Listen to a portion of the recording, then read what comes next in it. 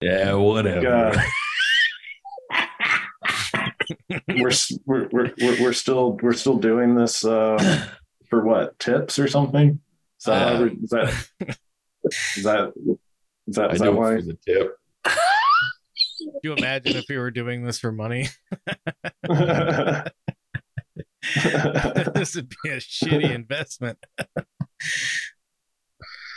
Yeah, no, I'd probably if I was paying for this, I'd probably write some angry letters if I could if I write. was spraying for this.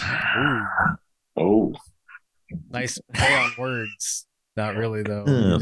Is that like saying if you were hard for this? It's either if I was shooting people, like if I was a shooter for the pod, or if I was releasing jism. Those are the two options, I think. Spraying and praying for this show. Frankly, it's probably balls. Mike, what's on your phone? What's going on? I'm just putting out the promotionals and stuff. Like, hey, Oh, we're about to go live. The APB, as they say. The all psychos bulletin. Because we're all psycho clown penises. folks. We're edgy boys. Man. So this might be controversial. This might be surprising. All right. So I had barbecue in North Carolina, right? Yeah. It was pretty good. And then I had some barbecue up here in Wisconsin. It was not very good. You said it was not very good? Yeah.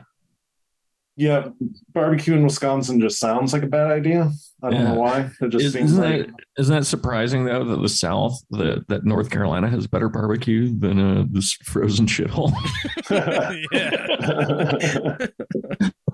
For a second, I thought you were calling Wisconsin the South, and I was like, "Well, that's not right at all." Yeah, that's why I moved down here. I wanted to get together with my Southern roots. I moved down to Wisconsin. Look, geography is relative. You ever see that show, The King and I? No. You never saw The King and I, the old musical? You're not a fan of musicals? Nope. Well, it's not going to come as a shock to anybody, I hope. There's a moment in The King and I. It's about this white lady, this fucking white lady who goes over to Siam. And she domesticates a royal brown. She teaches brown people how to be people, and one of the things like dumbass fork etiquette, like you silly savages. Yeah, it's mostly that shit. Fork goes on the right. but the one part of it I always remember, even though I've forgotten, frankly, most of it, is that she's hanging out with all these little students, and they're learning about Siam and how big it is and like its place in the world. And they're like, Siam is 99% of the planet. And then outside of it is the horrible world and no one likes it. And she's like, gosh, that's not appropriate geography. Actually. Actually, Britain is 99% of the world. I'm just assuming she's exactly. Yeah, she is. Okay. I think. I'm like 99% sure she's British. Yeah, that seems correct. Just off of the vague description you gave me of what this is. Yeah. Trying to think of like one song from that show, and I can't. So I know you remember as much about it as I do. Yeah. Now that you've explained the basic premise. Yeah. There's some popular songs in it. What are they? I feel like I've repressed them all. Yeah. Because I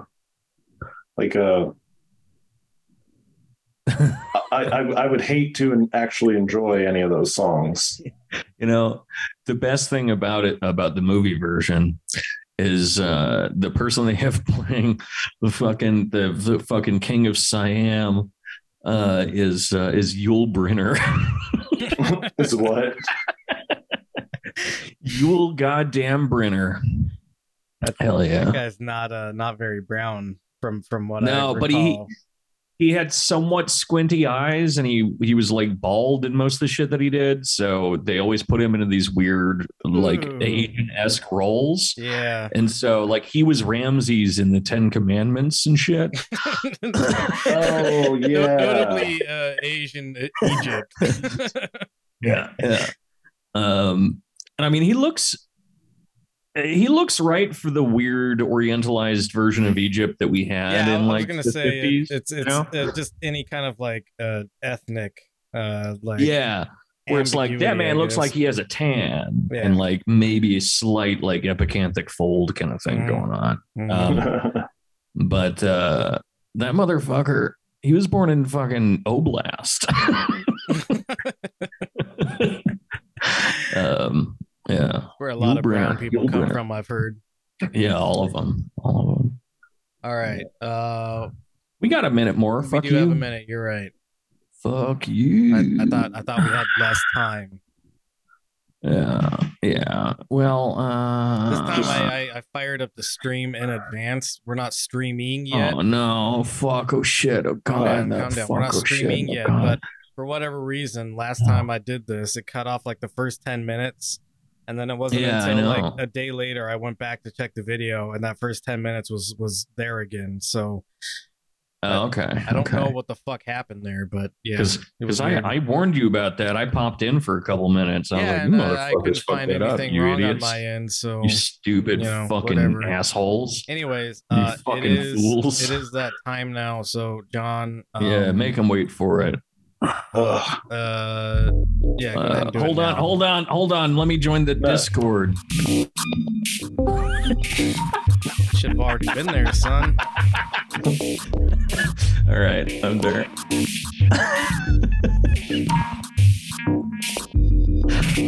Oh shit, did we start? Oh shit. Did we start yet? Oh fuck. It turned into that guy that has to be like drug out of his trailer to like I haven't read my lines yet. What's up, lines? God. All right. Yeah. Hello and welcome to the Benzo Rehab Dungeon episode 99. That's we right. Did it. We did it. Yeah, we're still live. It is the 8th of July 2022. I am your host, Michael Deebs. I'm joined, as sometimes, by co-host Danko Suvin from the Instagram handle @DinkDeLuz. Also joined, as sometimes, by John the producer from the Instagram handle. Doesn't post anything, doesn't do anything. Bully him on, what is it, Discopathic on Instagram. I assume it's sometimes for you, too. Fucking shithead. I show up to work way more often than Danko does. I don't that's know not if true. That's true, yeah. That's not even true during your tenure. He had like a whole year before you to begin with, so he's got like seniority in that respect. Sorry, respect's probably not a good word to use with him. He's got seniority in that regard. Hey, so it's been a couple of days off for everybody, except for me. I never take a day off. I never sleep, and I've always got my finger on the pulse. You canceled our vacation. You gotta. That's true. That is true. I don't recall making that mandatory. I remember saying, "Look, it's up to you whether or not you want to keep your job." And I'll show you the pulse you have your finger on. It's at the base of my cock. I knew that was my penis. Yep. That's great. Hey, so starting with brownest people in the room, John, how are you doing? How are you today? Hey, I just wish I was dead. And like I feel like the sun is trying to kill us, or me specifically, and I feel like there's nowhere that I can hide. So yeah, that seems traumatic. Anyways, Danko, how are you doing? I am the second brownest. Yeah. It's not by order of brownest. I just thought we'd start with the brownest. Sure. Yeah. Well, I will first off say that you know how we always make fun of white women for like loving pizza and shit. Like, right. Yeah. they're I don't know that we do that, but they're very basic and relatable, Sure. Well, it's only going to be a couple days probably before we start making fun of them and anyone that talks about wanting to die. Because that's going to be just so basic and relatable. It already is, frankly. Yeah, so right, yeah, that's millennial humor. Is like, I want to die, LOL. Oh, you want to die? How about some pepperoni pizza? You fucking idiot! Pepperoni pizza will be the new euphemism for I want to die. Anyway, yeah, I want to die. I could really go for some pepperoni pizza in my mouth, and that's actually like a gun. Yeah. Well, I mean, in the future, there's only two different kinds of people, right? There's people that want pepperoni pizza, which is the sweet embrace of death. And there are people that want cheese pizza. And those are people that are invited onto Epstein's plane. Yeah. Just plain cheese pizza is fucking bizarre. I've always thought. That's a 4chan reference. CP means child pornography. Oh, I didn't catch that one. Yes, it does. I have not been on the internet in that way in somewhat. Well, which pulse is your fucking finger on? Not this one, apparently. I got my finger on the pulse of grass. All right, and I touch it. I got my finger on the pulse of your ass. Yep, and you go ahead, continue. What do? You touch it? Well, it's implied. Nah, I want you to say it explicitly, though. I will. Hey, so I don't know if you guys listened to the last episode, but would you guys like to address why you weren't on the last episode? Oh. I did tell the audience a little bit about it, which is that you were both caught in the same restroom stall. Yeah. Danko came here to Texas, and it's probably illegal here in Texas, so that's probably why they put us in jail with 10 more men, which, just made it better. But, Hey, I appreciate that positive mental attitude you have there. Yeah, for real. Yeah, it's very good. Anyways, welcome back, gentlemen. You didn't ask me, you piece of shit. I did ask you. I asked you how you were. Yeah. You mean? Yeah. Would you like to comment on why you and John were both in the same stall? Yeah. Yeah. Well, I'd like to give a shout out to Field Trip, which is a beautiful noise music venue and talk salon and distro that opened in Northern Carolina. Or North Carolina, as they say. North Carolina. North Carolina. And sorry, I got King and the Eye. Yeah. The King and I on my brain. Anyway, I went down there for a week and checked it out, and it's very cool. So if you live around there, check it out. It's like the only thing like it in the area. So that's why I was gone. I was visiting real friends. Almost touching grass, you would say. There was some grass. It's very humid down there, I learned I like humidity. It's very green. It's in Greensboro, North Carolina, which is an appropriately named place. It's very green. It's very, very green. So there's a lot of grass. Good. A lot of foliage. Foliage. Cool. So speaking of touching grass and or seeing a lot of grass, our first link for the evening and what you're doing with that fox is, I think, not great, but I'm gonna try to move on from it. So Jordan Peterson, we talked about it briefly on the last episode. Not we as in the people on this particular episode, because two of you weren't here. But this podcast rather talked about it on the last episode. that Jordan Peterson went and got himself banned from Twitter by basically just intentionally dead naming someone, and it's probably he went back to the classics, you know. Yeah. Well, I mean, yeah, right. He started his career off doing like public access, like men need to shape up sort of stuff while wearing a fucking fedora and a pinstripe suit. Really blew up when he decided to like strongly oppose a bill that basically just respected the rights of trans people. Bill C-16. Yeah, C-16, which did absolutely nothing he claimed it did, but he's adamant in proving that it's going to send people to prison. That's what you think. Yeah, that's what you think. Half of Canada, which equates to about 4.5 people, are all in prison now for calling people the wrong them. The closest anyone's gotten to like actually being sent to prison over this is there was a legal dispute between a father and I believe a daughter who had transitioned into being a daughter. And the father, during this legal dispute, during court proceedings, kept intentionally dead naming this person who had changed their name and was identifying as a woman, I believe it was. And the judge was like, dude, you can't just like call her the wrong name. She changed it legally. That's her name now.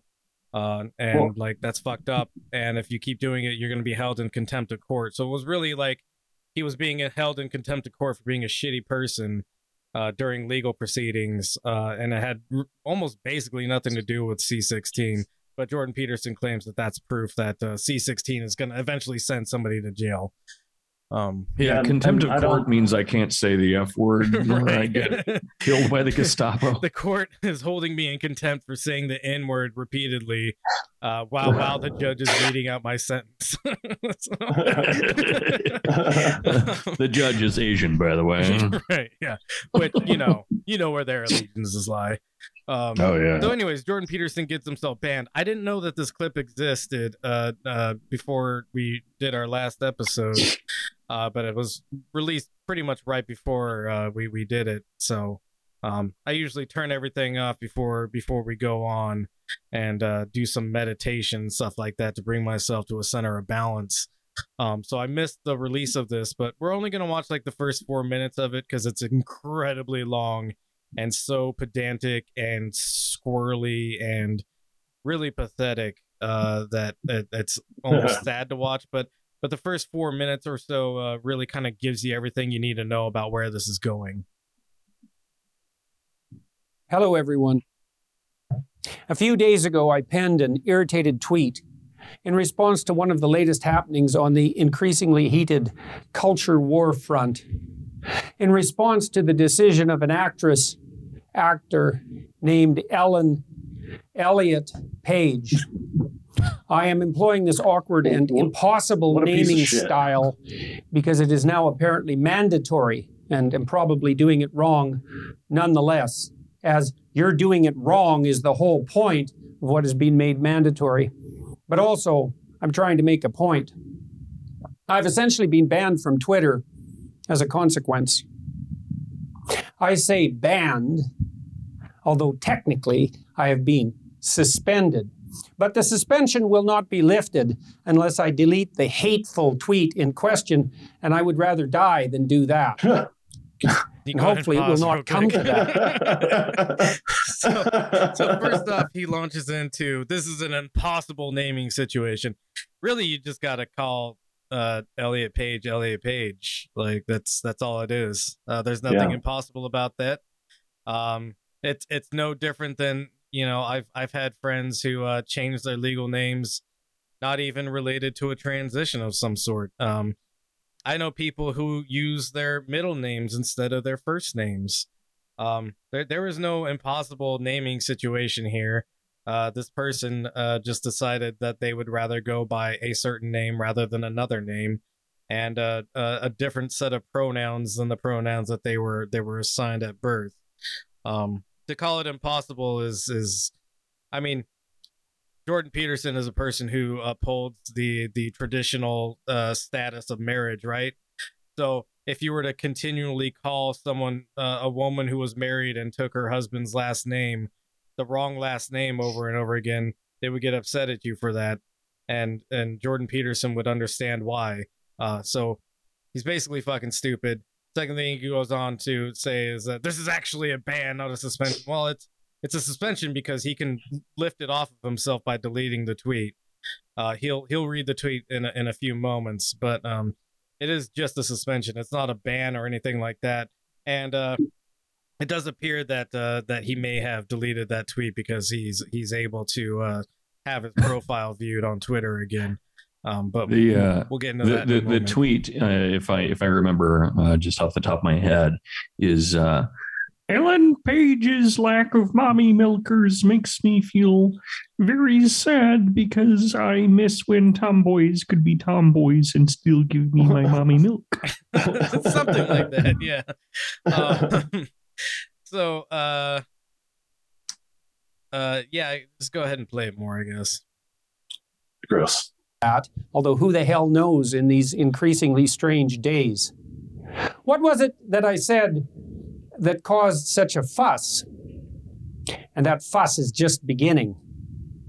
And even more importantly and complexly, what exactly was it that I said that resulted in the ban?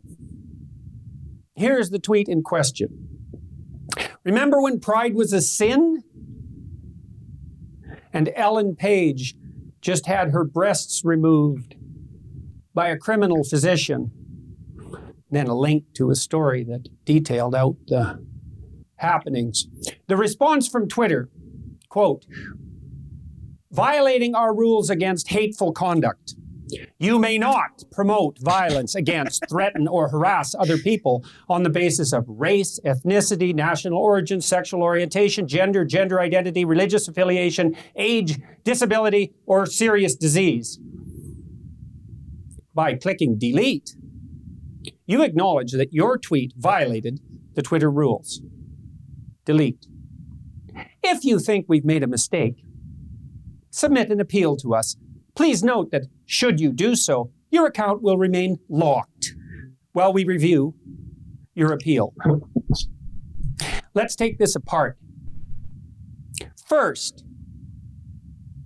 it is clearly the case that I did not promote violence against or threaten anyone with my missive. So that leaves the arguably lesser sin of harass. Go ahead and pause right there. Let's assume, since I... So he rightfully sifts through this, right? And determines, okay, I didn't promote violence. I didn't promote hatred necessarily or any of these things. So that leaves harassment. Yeah, you nailed it. It's against the rules still. So it's part of the rules that were cited and what you did. And it's against the rules of the platform that you're on. So what is the problem here? Why do you need this explained to you? Are you like that fucking brain broken on benzos that you can't like put this together and go, okay, they gave me like a whole section of rules. I've determined which one of these rules it must have been that I broke. But now I'm going to try to argue against that, even though I recognize that like what I did was probably harassment of some form. I try so hard to get us fucking banned. I try so hard and it doesn't happen. It never and this fucking stupid works. piece of shit, all he has to do is harass protected groups. I mean, it's not even Have really I not said enough protected bad things groups. about Italians? Living Have I not referenced the hit play The King and I frequently enough? You only Have I not put in the work? You have put in the work. I'm just One day we'll get our just desserts and we'll finally be banned, I guess. thank you. God, I hope so. So But, you know, here's the quick thing. question though. If Jordan Peterson gets banned, right? And Yeah. apparently he just has a fucking camera crew waiting to operate this like incredibly well produced bitch session about getting banned from Twitter. He has 14 cameras around his face so they can do 13 different Dutch angles. Yeah. Robert Kelly asked in the chat, why does the camera keep angling away from his face. Who is he talking to? There This you is go. actually a Ben Shapiro like film sort of thing. It's If a you ever Dutch watch angle. extended Ben Shapiro clips, he does that Dutch angle a lot of times when he's doing a clip. It makes you feel, I don't know what's this supposed to do, that they're serious, they're candid, I guess. That this is all live. Yeah, it's right. real. And MTV kind of like pioneered this kind of stuff a lot, I think, where they would do like edgy different angles and stuff like that. And this is actually very classic Ben Shapiro sort of filmography, I guess. Actually, the genesis of the Dutch angle is it's actually I invented it. It back. So I had a girlfriend once, 37 years ago. Back to bragging already. And so what I would do is I would point towards the window. We lived in a bad neighborhood, You know what I mean by that. Yeah. Anyway, so I would point at the window and I'd say, "Oh my God." And then she'd look over, panicked, thinking that, like a person of color was walking by or something. And so I would then pull up the blankets over her head and I would release gas. So that of an angle. Yeah. I get it. Yep.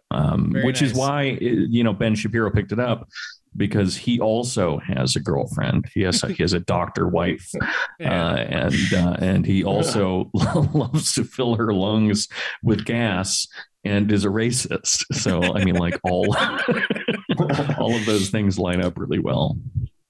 Which, frankly, I mean, pretty much the same thing for GBP here.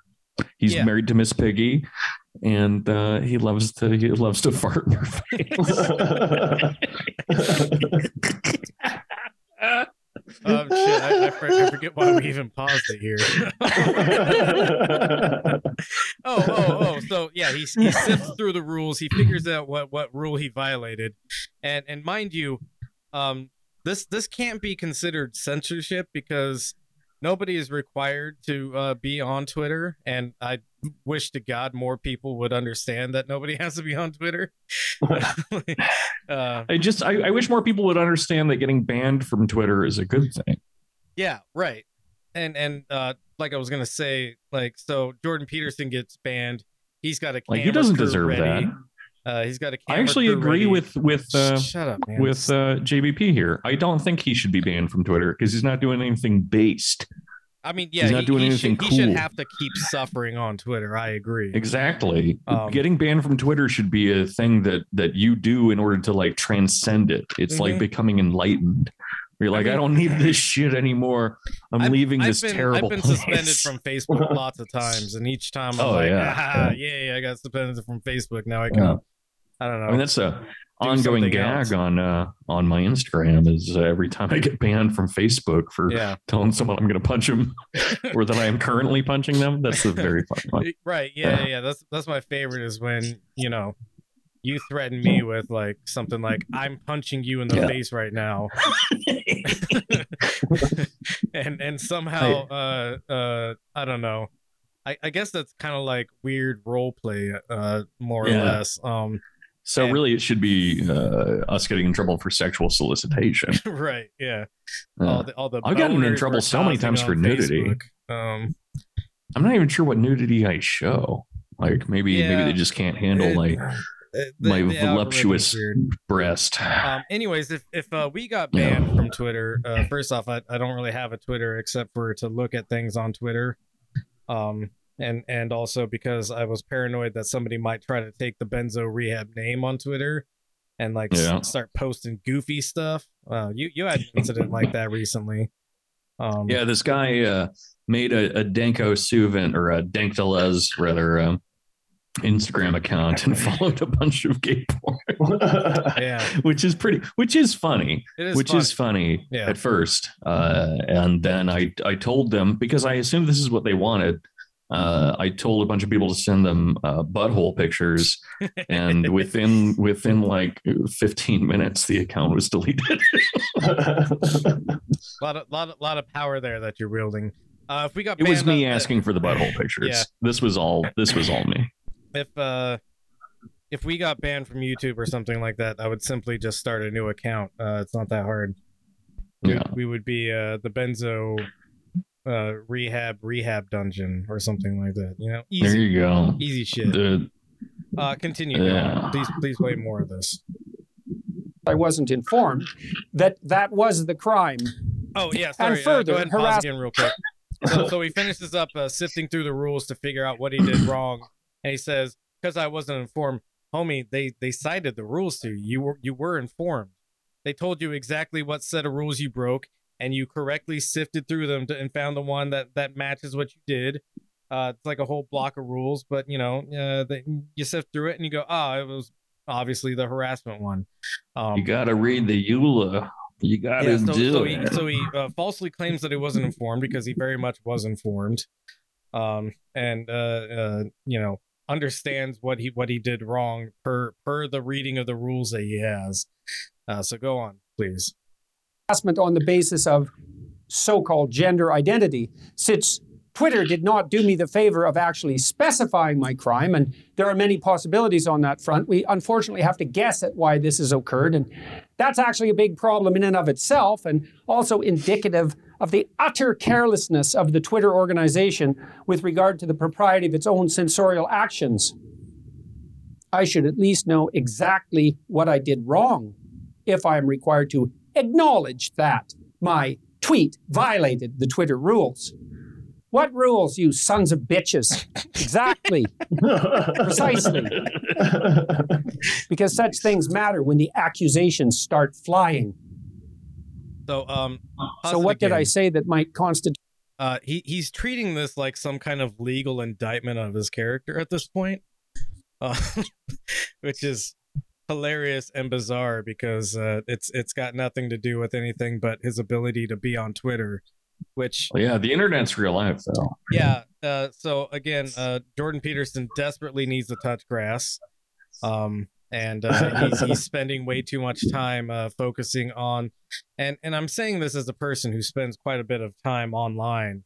I engage with the online world as not being real, and he engages with it as being very real and very very important to everything about his life. What's your average what's your screen time like, bro? I don't fucking know, man. I'm gonna keep track. Yeah, mine's like 23 to 25. So I mean, not to flex on you, not to what? Like a day, yeah. 23 like hours a day on the internet. 23 to 25, average, yeah. That's great, man. Very happy for that and you. So go ahead and play just a little bit more. The sons of bitches thing is also, sorry, I gave you a little switcheroo there, John. I'm sorry. A little bit of blue balls. Yeah. Wait, no, don't come. Got him. But yeah, the sons of bitches thing is hilarious because you can tell that he's like trying to do tough talk, and man, it just does not work with the Kermit the Frog voice at all. Well, it's also, this is something I've brought up before, but one reason, and I guess it's not an okay insult to use, I guess, but one reason that calling someone a bitch works so well is, and that it's just such a beautiful insult, is that it's one of the best examples of an insult that if you say it and you like really mean it and you say it with some force, it can really feel hurtful. But if you don't, it immediately backfires on you. you bitch.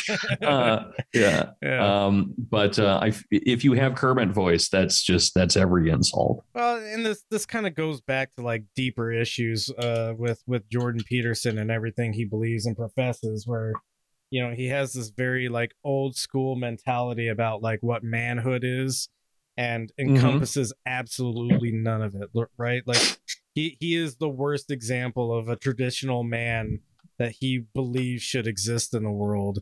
No, man. I mean, the most traditionally manly thing I can think of is getting addicted to a pill that makes you feel better automatically and not gritting and bearing through anything. Yeah, and also needing to take a nap to get over it. Also being incapable of drinking cider. No man has ever drank cider and been able to sleep a month after. Having performative alcoholism for like a year in college and then giving up drinking completely. Yeah. Very manly guy. All right, John. What we mean to say is that if you're a real man, you have to be an alcoholic until you die. And if you have any feelings, you can't admit to it until you kill yourself with said alcohol. And if you guys don't like it, if you guys disagree, you're a bitch. You're such a bitch. You read the EULA when you become a man. Obviously, we're not actually endorsing any of this. Okay, we're just saying that this is what Jordan Peterson believes. This is all parody. Manliness. Everything I say is parody. Yeah, it's a good deflection mechanism. I'm a comedian. Go ahead and play this a little bit more, John. Harassment. Well, many things, hypothetically. Let's begin with, remember when pride was a sin? Although that is merely a factual statement, because under the old rules applicable even a decade ago, pride was a sin and had been recognized as perhaps the cardinal sin for thousands of years previously. It still might be regarded as unacceptable to the woke authoritarian moralists who now insist, for example, that we celebrate. Did he just go on about sin and then go on about moralist? Yeah. Yeah. Isn't it great? Yeah. Let's see who will cancel who. Yeah, we're not going to make it to the who will cancel who part, but he does eventually say that. He says it, I think, right after this, doesn't he? Maybe. Go on. It's part of the Pride month, not hour or day or week, but month, and to have literally called it Pride Month instead of LGBT plus month or whatever else alphabet acronym, which is currently insisted upon as the only acceptable enlightened terminology. I don't regard pride. So people have to name their month, their celebratory months the way he wants them to. Yeah. Because he believes pride is a sin, despite the fact that he a not prideful man at all is hosting a camera crew to deliver a bitch session about being banned from Twitter. Grow up, John. That's just how it works. All right. So, yeah. And I mean also his complaint that he throws in there about Pride Month, right? Not Pride Hour, not Pride Day, not Pride Week.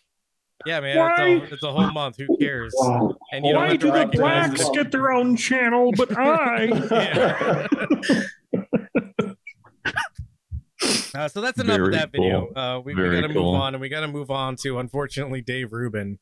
We're not going to play this. We're not going to play this video. The video doesn't matter. It's Dave Rubin being a prick. I assume what's happening in the Dave Rubin thing is that he's saying very cool things about pride. Yeah, basically. Because he's gay. So Dave Rubin decided to also dead name Elliot Page and was banned for it. I mean, well, you just dead named Ellen Page, to be fair. What? You piece of shit. Oh, no, I did the wrong way. Yeah, I don't follow the news. Jesus, man.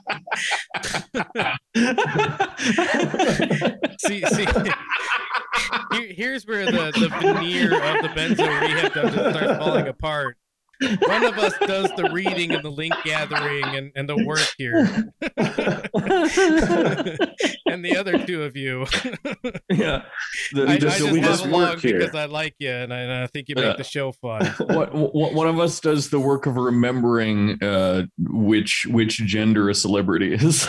Yeah. I do the work. I show up every day. So Dave Rubin tweeted in support of Jordan Peterson, also was suspended, and then I think somewhere along the line realized, oh fuck, I need Twitter to like keep posting all my dumb bullshit. That's my only source of revenue anymore. And so then he has to tweet this thing out, which is after much deliberation, I have decided to delete the tweet of a screenshot which got me suspended from Twitter. That's not all he did. He also dead named Elliot Page in his. Don't you wait? No, never mind. What? I was going to correct you again. Oh yeah, don't correct me there. I'm right on this one. So delete the tweet of a screenshot which got me suspended from Twitter. Elliot Page is a great man who must never be questioned. As for Ellen Page, well, she was less great. Go ahead and scroll down just a little bit. There's a follow-up tweet to this from Dave. For the record, I strongly considered not coming back, and perhaps that is the right move. They will slowly purge anyone who tells the truth. That much is clear. But for now, I chose to stay and fight on their territory while we build better products on Locals and at Rumble Video. Those are both conservative social media platforms that have gone nowhere because nobody's interested in them. So pick such bad names. So can we get our fans to start a petition to change the Twitter rules to ban you for being like a flip-floppy, like whingy little bitch? I mean, that seems good. Nice. Yeah. But I don't think we have that following to make it happen in the first place. And I don't know, man. I don't care about Twitter that much. I think it's funny. So go ahead and go to the next link. Which is Breitbart, a news source that we frequently platform on this. As we should, they're the voice of a generation of octogenarians. Madison in the chat says Rumble Video sounds like a porn site. Yeah, I mean it is. It should be, but people actually get banned from it, I think, for posting any kind of like illicit content. So man, that's gay. The free speech conservative social media doesn't allow very much free speech, actually. Who would have ever guessed, right? But go ahead and scroll down. There's going to be a series of tweets from people. Here's Dave Rubin on Instagram bitching about being suspended from Twitter on Instagram. I had been suspended by Twitter for posting a screenshot of Jordan Peterson's tweet, which got he himself suspended. While it is unclear how I broke their terms of service, it is clear that they are breaking their fiduciary responsibility to their shareholders by letting a bunch of woke activists run the company. I hope Elon Musk's purchase of Twitter goes through so he can blow up their servers and humanity can move past this pervasive, twisted, self-imposed mental institution. In the meantime, you can find me at rubinreport.locals.com, the platform I created to fight big tech censorship. Something just don't use it, you fucking nerd. Yeah, right. You can't be censored on a platform that is not required for you to use. Now, if you were, maybe in a public area saying, I think we should dead name Elliot Page, and the cops came and took you away, that would be a form of censorship, I would say, because you have to exist in the real world. And if the way that you have to exist in the real world is by standing in the public square making a fucking clown show of yourself, yeah, let me just say, a form of censorship. Let me just say, and this is actually unrelated entirely, so sorry, but so I have an ex-wife. Not everyone knows that, but I have an ex-wife, and I like to go over to her home and show my dick to her new husband, and I like to break in through the window, right, and I like to just flap it around in his face. I just like to just do the helicopter all around the house, just kind of following him around. Yeah, and they censored me. They banned me from the house, and I'm just going to say that if the cops were protecting democracy and freedom, I could helicopter my cock in front of anyone's face in any place. Just saying. Go ahead and scroll down a little bit more. You get a bunch of the So that Which- Dan Crenshaw, who is a Oh, person yeah. in charge of real politics in America. I'm sorry. This is so funny that you bring him up because he's actually my ex-wife's husband. And Oh, do you know how he lost that eye? Small world, I guess. Yeah. It was peanut. Yeah. He lost his eye because Dan Crenshaw, who again is a person who was actually Oh my God. elected in Texas to be a part of Congress, decides to get involved with this, saying @Rubin Report was suspended on Twitter for defending Jordan B. Peterson right to free speech. Blatant cherry picking considering the cesspool of commentary I see on Twitter every day. I am defending the free speech of both Dave Rubin and Jordan Peterson. That's Gonna very ban cool. me now, or gonna ban me too now. Boy. So everybody Very took this cool. like little shit fit to also be their chance to make a moral stand against this. Keep going down. There's more of these. But I think Crenshaw's probably the funniest one. Maybe we should listen to them. Maybe they're right. There's so many of them. So Jordan Peterson says he would rather die than delete the tweet. Even though it does look like he deleted the tweet.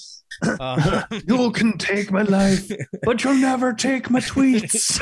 Yeah, right. Very cool. That's very cool. Tim Pool, holy shit, @Rubin Report was suspended for posting about Jordan P. Peterson getting suspended. How did he even break any rules? So here's what Dave Rubin actually posted. Sorry to interrupt you, Yeah. but Tim Pool's also my ex-wife's husband. Oh, okay, yeah, and that's why he wears a beanie because you left a hole in his head. Yeah. You cut me off, but you made it there. I knew where it was going. Go down just a little bit, John. No. To Dave Rubin's. So he keeps framing this as all I did was screenshot Jordan Peterson's tweet. What did I do wrong? Well, he in his own commentary on that screenshot dead names Elliot Page. Which has already been established through the suspension of Jordan Peterson is a suspendable offense on Jordan Peterson also doesn't read like the whole rule that he's been suspended for, which is it includes dead naming as part of it. So he knowingly broke the rules, and the only thing close to C16, and he doesn't even recognize it's there. Right? Yeah. Absolute bullshit on all fronts. That fucking rules, dude. Go ahead and go to the next link, John.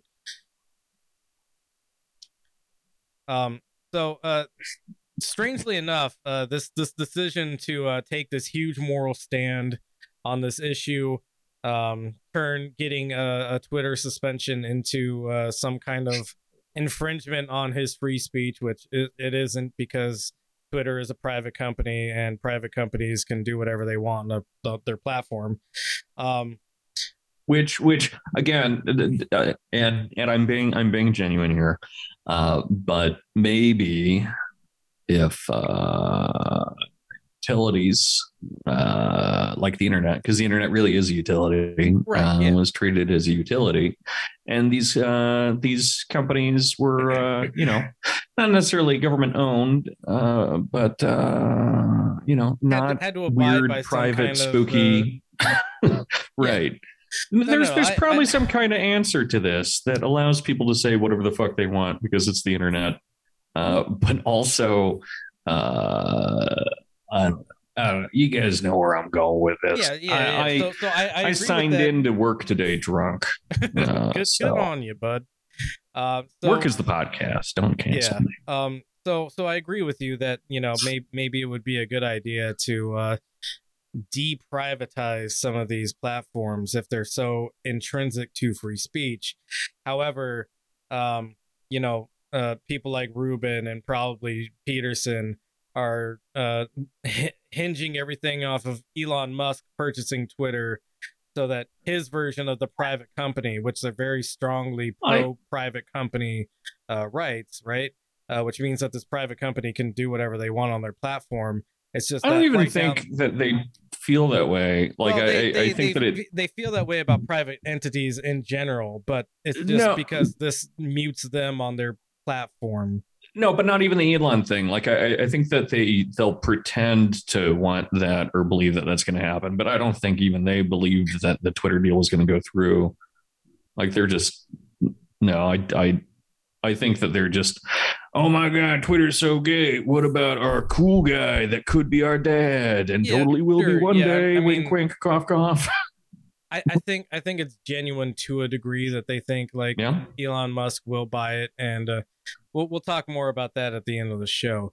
But I do think there is some kind of genuine like Elon Musk is gonna buy it, and because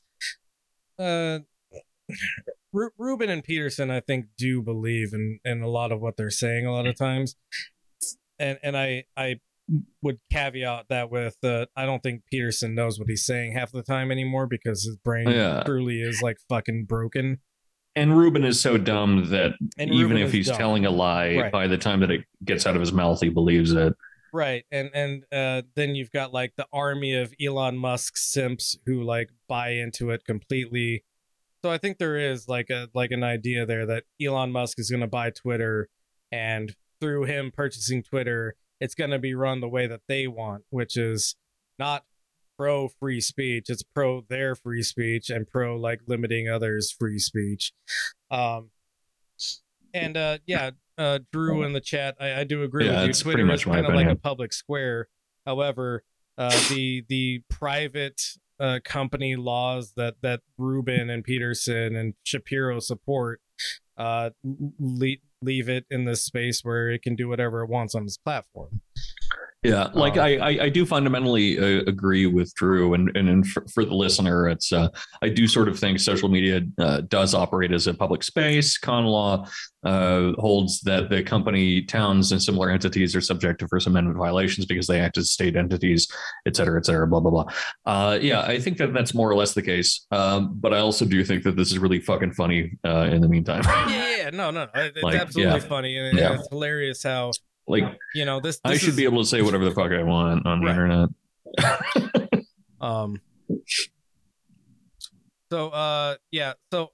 This coincidentally happens. All this aggrievement that's building up coincidentally happens as Jordan Peterson finalizes a deal with the Daily Wire, which is Ben Shapiro's network, which is why I brought up that it's interesting that Jordan Peterson has a camera crew waiting and is using a bunch of like Ben Shapiro's like film sort of like intuition and how it's delivered. So I think this really just kind of boils down to Jordan Peterson needs to at least play up that he's being or at risk of being removed from Twitter, which is where a lot of his like weirdo fan base interacts with him, right? This Daily Wire deal kind of puts him behind a paywall, which means that like people now have to pay to see his content. So he's basically saying, oh, I can't be on this free platform anymore. They're trying to get rid of me. So I'm going to go to the Daily Wire Plus, where you have to pay in order to see my words of wisdom, which you're so desperate for because you've never had a father figure in your life. And that's where you'll find me now, is behind a paywall. I don't think that Jordan Peterson is the architect of this plan. I think this is very much Ben Shapiro's sort of modus operandi. It's something that he does with a lot of his talking heads on the Daily Wire. It's like Matt Walsh has done this sort of stuff. Dave Rubin keeps doing it over and over again, and then has to like come back to Twitter because he's like such an unpopular person on the Daily Wire because he's gay that he can't like give up Twitter. So to be fair, Matt Walsh is also gay. Yeah, Matt Walsh is definitely gay.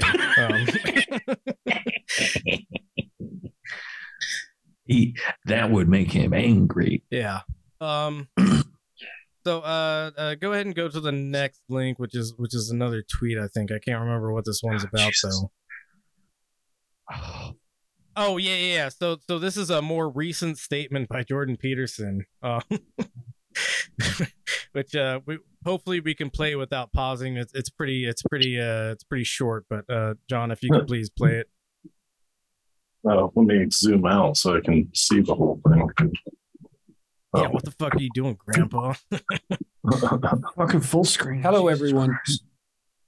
I don't know exactly how to have sex since I wasn't informed, and I'm probably doing it wrong. No doubt, I owe some apologies for that, and I'm trying to learn. I don't have sex with girls. I would rather die than do that. I might also just be gay, although who the hell knows in these increasingly strange days. First, breasts. And second, come. That doesn't exist, by the way. It's a serious disease. Delete. Hello, everyone. All right. So I don't know exactly. You're just replaying it now.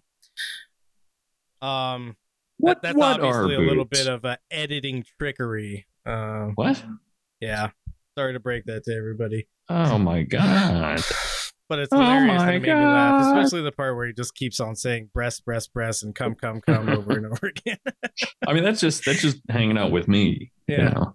Well, That's exactly what it sounds like. that's why we're friends. I'm not even kidding. All the laughs. All the laughs. Go ahead and go to the next link, which is just a fun little thing that I wanted to throw in about why Biden still sucks. Is it because he's the president of the United It's because States? he's the president and also like doing like increasingly disingenuous things with Iran. So this headline reads: Biden administration. Go ahead. What? I'm sorry. Let me just remind you why this guy that's been choking me for 4 years is still a piece of shit. Well, it's only been 2 years. Yeah, well, who fucking cares?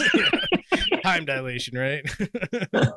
Biden administration announces new sanctions targeting illicit Iranian oil network. Hell yeah. Would anybody like to take a guess as to why the Iranian oil network is illicit? Is it because it's Iranian? Yeah, it's because America said that's bad. That's really all it is. That's the only precedent that we have for this being an illicit oil network. You would think that the people who believe in the free market would be like, well, Iran has a right to sell oil. It's national product.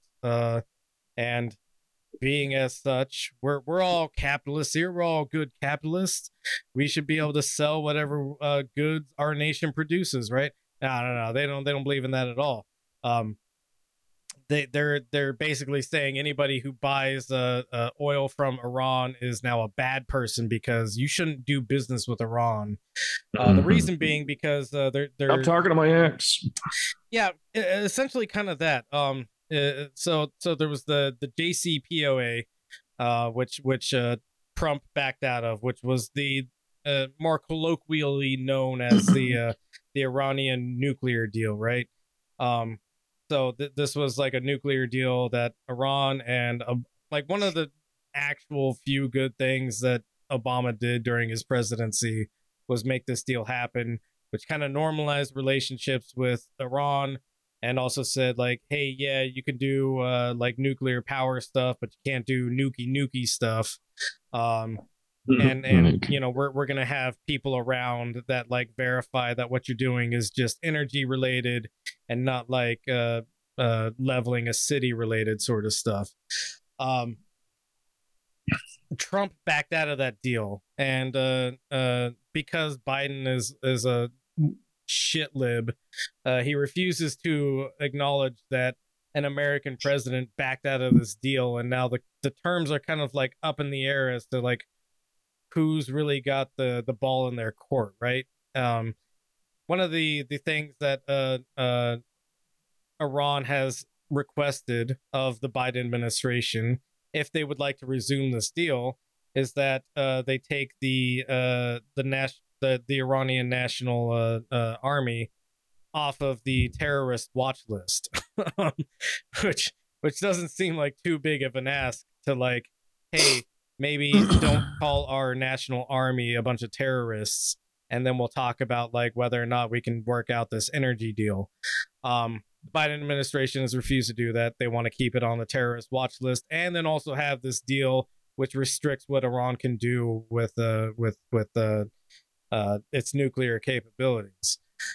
So go ahead and scroll down. There's now a whole list of countries that are on America's shit list because they bought Iran's cheap oil. You're scrolling down too far. You got to read some of the article, man. Oh, I thought we were looking for a list. Well, I mean, the list could be anywhere, you know. It's all listicles now. So the Biden administration is putting sanctions on 15 individuals and entities who have been involved in illicit sales and shipments of millions of dollars worth of Iranian oil. Secretary of State Antony Blinken announced on Wednesday. Could you actually scroll up to that picture of Antony Blinken real quick? Can someone describe the color of his eyes to me? Black.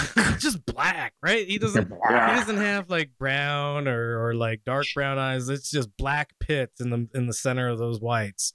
That's pretty normal for people of his gender and nationality. It's gender being, psychopaths being lizard and nationality being outer space. Yeah, that's what All right, go back down to the body of the article again. Sorry, John. So the newest sanctions come as the latest efforts to revive the Iran nuclear deal failed just last week. Of course, CNN isn't going to report as to why these negotiations failed.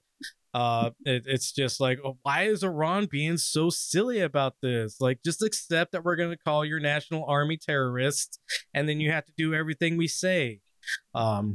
Obviously, that's not a good negotiating tactic. So the United States is designating 15 individuals and entities that engaged in the illicit sales and shipment of Iranian petroleum products, and petrochemical products. These entities located in Iran, Vietnam. I mean, first off, people in Iran bought Iranian petroleum, and now they're on the government shit list. Like, that's pretty fucked up. Where the fuck else is an Iranian company supposed to get their oil from? No. You got to ship it in from the UAE, bro. Oh, actually, the UAE's on the shit list. You got to ship it in from the Saudis, bro. Vietnam, Singapore, the UAE, and Hong Kong have supported Iranian energy trade, generating millions of dollars worth of illicit revenue. Blinken said in a statement. Again, it's illicit because America said so.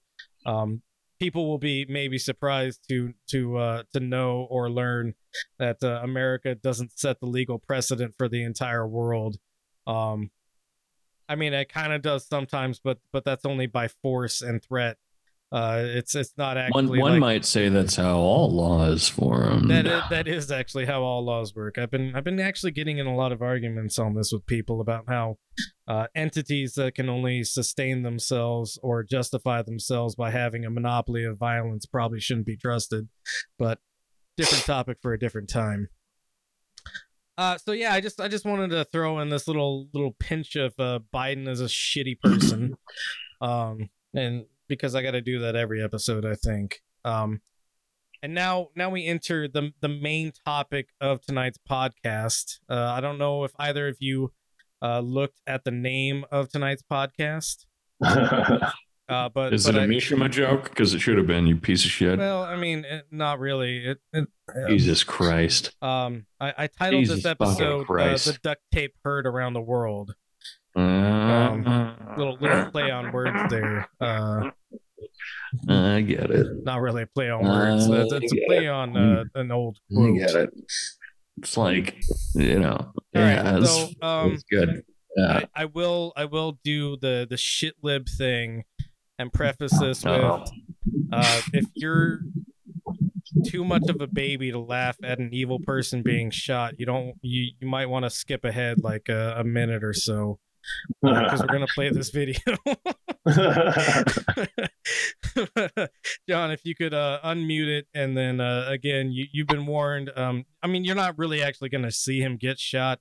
It's not very graphic. You're just gonna hear a gunshot. Really, is kind of what happens. Even if we watch the video where we watch him get shot, it's you don't see anything. This ain't it. So, anyways, go ahead and press play, John.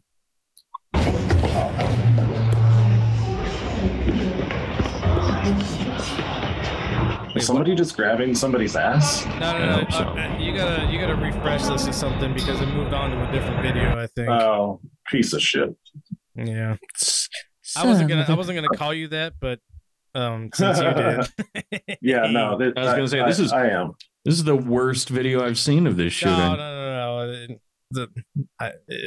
This video should be the correct one. Whatever, Shut man. up. Don't make fun of my stutter. I've had this since I was an early lawmaker from Delaware. Delaware. I said Vermont. I meant Delaware. Yeah, I you always got get confused Bernie with the and, other old guy. Biden mixed up. They're easy to confuse. All right, so now we're gonna play the clip, and viewer discretion is advised. Oh well, we already saw the puppets. So, yeah. Was it a musket? Yeah, pretty much. Yeah. So that's it, and then there's two gunshots, and then kind of He puff goes passed, down. So as it were. John, very keen eye. Go ahead and scroll down a little bit. You're gonna see what looks like maybe a cyberpunk musket. That's what this fucking guy used to kill the former prime minister of a country. So I wonder if Shinzo Abe's ghost feels like an effeminate idiot for being killed by a toy. No, that's not a toy at all, man. No, that's a based freedom fighter's weapon. hey. So, actually, he was planning on using a more traditional rifle. I was reading about this. He was planning on using a more traditional rifle, something with a scope with some range and stuff. And he was going to do it from a nearby hotel. But the problem is because it was Shinzo Abe, he wasn't able to do it from a far distance because there was no window guidance. Hey. That's an economics joke, and I can explain it later. Yeah, we'll probably have to wait until later before that gets explained. Shut up. So that's the weapon he used in this attack, which is amazing to look at. He appears to have batteries wired up to some kind of like ignition source that's setting off. You saw those plumes of smoke when he fired. People are speculating that he probably had homemade black powder. Basically, literally like a double-barreled musket that he shot at Shinzo Abe. That's pretty good. And we'll explain why we're laughing about this later because he's a terrible piece of shit. But if you're confused right now, go ahead and scroll down a little bit more because the police like raided this guy's apartment. That's the unarmed security detail tackling him, by the way. Yeah, if I anyone, love how he's like, I'm done. You know, he's like, he's like, no, I only had 2 shots, bro. Why are you mad? If anyone wants to watch the actual video of him getting shot, it's not very graphic or anything. Frankly, it looks. Yeah, you don't see anything, but it's a great video to watch because it shows how like flimsy and frankly non-existent his whole security detail was. Yeah, like there are like 3 people standing behind him, sort of, kinda, and then this kid like walks up within 10 meters of him and just fucking blasts holding what is very obviously like a cyberpunk musket. Yeah. It's either that or like an improvised bomb. Like, yeah. I mean, it's like, what's he holding? That's full of no wires and like tape. Something friendly to a crowd, at the very least. So go ahead and scroll down a little bit more because the police raided his apartment. And a little bit further. Yeah, they found a fucking thing. Oh wow. Yeah, no. Yeah. I wish he had used that. That is the best fucking gun I've ever seen in my life. I resent this man, not because he took someone's life, but because he didn't do it with this. No, I completely agree. Because he had to have known, like, this is the last thing I do as a free person, right? I shoot this guy. I'm not getting away from the situation probably because Because my gun has a 2-meter range. Yeah, my gun has a 2-meter range. I have to wait until I can see the white of Shinzo Abe's eyes before I fire. And then, if I have a bayonet, I fix that and charge. He had to have known that he wasn't going to get away from the circumstance, and he chose the double-barreled musket instead of this fucking thing. That's 9 shots he could have gotten off. He probably left it there because it's, there's like a grower versus shower situation going on here. Yeah. It's this one looks dope, but that traditional Japanese like humility, But I haven't really read up on the gentleman who shot Shinzo Abe is called Tetsuya Yamagami. I haven't read up on his motives. I suspect that he's actually probably a shitty, weird fascist himself who was. I mean, that just disappointed tends to happen that Shinzo Abe weird... wasn't enough of a fascist. Hell yeah. But there's another one that I've seen too, where it's got like 3 barrels up top and then 2 underneath. So this guy had a number of weird, honestly impressive feats of like electrical engineering and musketry. The listener and viewer will probably notice that I've made several memes off of these guns, and I'm not sure when I'm gonna stop, but it's probably not anytime soon because this is the most hilarious thing to me. I think if you go down a little bit more, there might be a picture of that third gun. Yep, there we go. 3 barrels on top, 2 on the bottom. That one has a folding stock, which is an impressive feat of engineering as well. You can tell that stock just kind of like folds in or out as necessary. So let's go ahead and look at the next link, which is all of the world leaders reacting to Shinzo Abe being shot to death. You'll need to zoom in a little bit so we can actually read any of this. Oh, let me go back to the title. Yeah, so world leaders express shock over assassination of Japan's Shinzo Abe. And then go down.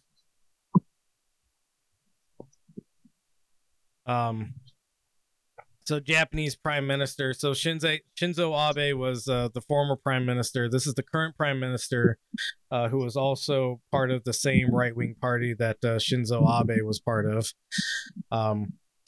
He says he was working for peace and stability in Japan and the world, Prime Minister Fumio Kishida said at a press conference.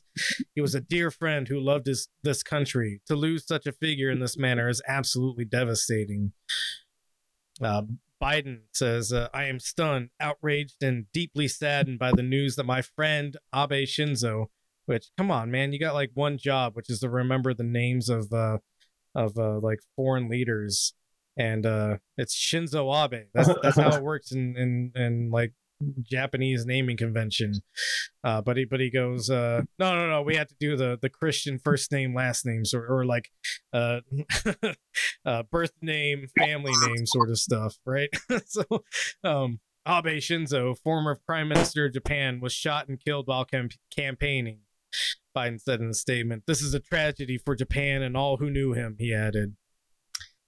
He was a champion of the alliance between our nations and the friendship between our people, the longest serving Japanese prime minister. His vision of a free and open Indo-Pacific will endure. Above all, he cared deeply about the Japanese people and dedicated his life to their service. Even at the moment he was attacked, he was engaged in the work of democracy. Interesting words to choose for this guy. Former President Trump, really, in all caps, bad news for the world, Trump posted on Truth Social. Few people know what a great man and leader Shinzo Abe was, but history will teach them, and be kind, he added. He was a unifier like no other, but above all, he was a man who loved and cherished his magnificent country, Japan. Shinzo Abe will be greatly missed. There will never be another like him. We don't necessarily, well, Yeah, maybe it'd be good to look at Obama. So we get like the last 3 presidents. I am shocked and saddened by the assassination of my friend and longtime partner Shinzo Abe in Japan. Former Prime Minister Abe was devoted to both the country he served and the extraordinary alliance between the United States and Japan, Obama said in a statement. I will always remember the work we did to strengthen our alliance, the moving experience of traveling to Hiroshima and Pearl Harbor together, and the grace he and his wife Aki Abe showed me and Michelle. Anyways, let's go on to the next link, which is an article from a gentleman named David Frum. No. The fuck have you done, John? Article before that. Yep, that one. Oh, okay. I don't know what you did. So go back up to the headline. And this is a very short read, and I think we have to read it. So Shinzo Abe made the world better. The assassinated Japanese leader was the visionary architect of a vital security alliance in the Indo-Pacific region. By David Frum. You're going to, when I read this to you, you're going to think that it's almost a work of satire. But yeah, I promise because it's written by David Frum. Yes, it's written by David Frum, and he means this earnestly, despite the fact that you, as like a normal, regular person, would read this and be like, "Is he shitting on? He's got to be shitting on Shinzo Abe because only an insane person would like think these things are good." By the way, quick thing I need to point out about Frum before we dive in. David Frum is also Canadian. Yes, he's described as a Canadian American journalist. Yeah. So just so people fucking know that this is another gift that bloodline Canada has bestowed upon us. It's fucking worst. You know, every Canadian I've met in person, fine people. Yeah, fine people. Every Canadian that I've seen write something in politics, a fucking nightmare. Yeah, that's just the worst people in the universe. You got to rein your people in, you fucking Canucks. I was going to say the Canadians are very nice people, despite all the blood on their hands. Let's go down to the body of the article here, John. Let's go down on this body. And this was updated earlier today. I don't know what was updated about it. It just says that it was updated. So if this article has changed from what I remember, which I don't think it has, he removed the weird smears caused by the farting of his fingertips. So he says, "The Japan That Can Say No" was the title of a once famous book by a once rising Japanese politician. Shinzo Abe, the former Japanese prime minister who was assassinated earlier today, bequeaths a much prouder legacy, a Japan that can and does say yes. Abe was more than the longest-serving prime minister in Japanese democratic history. Although he left office in 2020, he remained the head of the largest faction in the National Diet, Japan's parliament, and thus the most powerful figure in Japanese politics, even without any formal title. Continue, John. Oh, man. Abe is often described as a nationalist. He deserves to be remembered instead as one of the great internationalists of his era, the leading architect of collective security in the Indo-Pacific region. Throughout 4 U.S. presidencies, those of George W. Bush, Barack Obama, Donald Trump, and Joe Biden, Abe sought to secure Japan's position against China by building alliances and institutions. On the very day of Abe's assassination, Japanese naval forces were participating in the largest military exercise ever staged in the Pacific Ocean, known as RIMPAC 2022. Vessels from the United States, India, and Australia have participated in such training exercises with Japanese vessels since the biennial RIMPAC series commenced in 2010. This year, ships from 2 South American nations long courted by China, Chile, and Ecuador, are also taking part. They are joined by vessels from South Korea, which has a history of touchy relations with Japan, Singapore, and Sri Lanka, where China has... John, read along, man. Come on. Well, now you've gone too far. What? Oh, yeah, there it is. Sorry. Yeah, it's where I left off in the words. Where China has tried to regain control of port facilities. Indonesia, the largest country in Southeast Asia, is represented, as is far away Israel. Not making great alliances here, honestly. The NATO members, Canada, France, Germany, and the United Kingdom are participating too, making up with others a total of 26 nations. So, first off, that's not how you do lists, David Frum. Just list them all off and stop making like weird interjections between all of them. HC in the chat says, please everyone, let's have sex in his name tonight. I failed, but still. Better luck next time, HC. Abe laid the foundation for all this by conjuring into being the famous Quad, or quadrilateral security dialogue, in 2007 during his first prime ministership. Abe did something that until then would have been considered very un-Japanese. He took the diplomatic lead. Recognizing China's more belligerent turn earlier than almost anyone else, Abe enticed India into a formal security relationship with Japan, a first. He succeeded in gaining access to the Washington, D.C. security establishment, which was then preoccupied with the war in Iraq. He skillfully navigated the ambivalence in Australian attitudes towards China, which is a major customer for Australian products. Through it all, Abe consistently advanced the vision of the Pacific region that was safe for democracy. He pressed Australia to sell uranium to India for India's civilian nuclear program. He insisted that Taiwan was a crucial security interest for democratic nations in the Indo-Pacific. He championed... Oh, get that out of here. He championed an internationalist view of Japan's interests as part of a collective alliance with other democracies. Abe overcame one obstacle after another. Scroll down a little bit, John. Yes. He overcame Japan's predisposition to neutrality, which involved confronting political opponents who turned a need to atone for past Japanese war crimes into arguments against present-day military cooperation with Japan's former victims.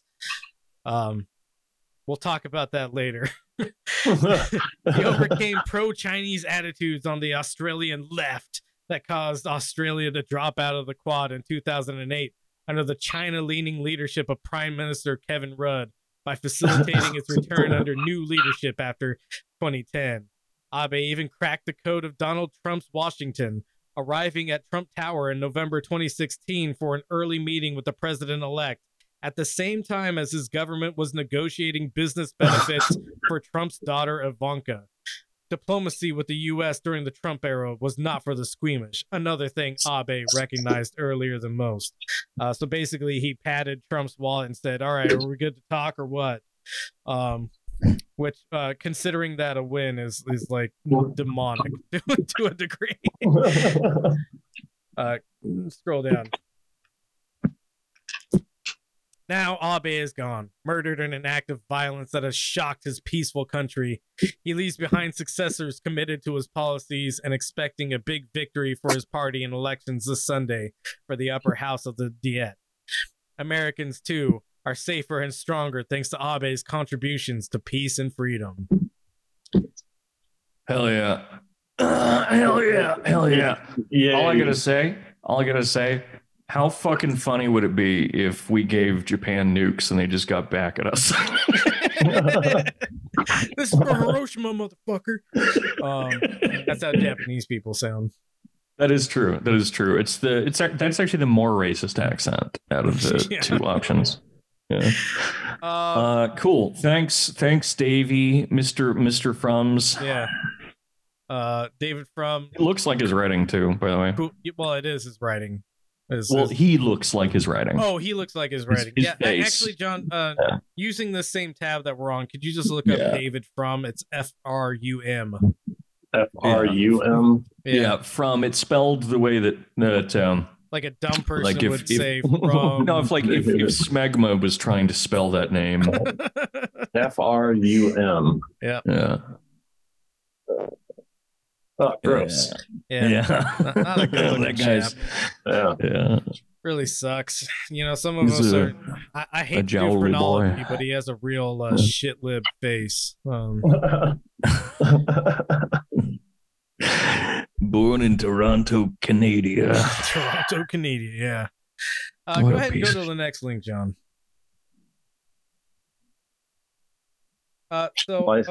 Yay. They got the same jowls, these two boys. Yeah.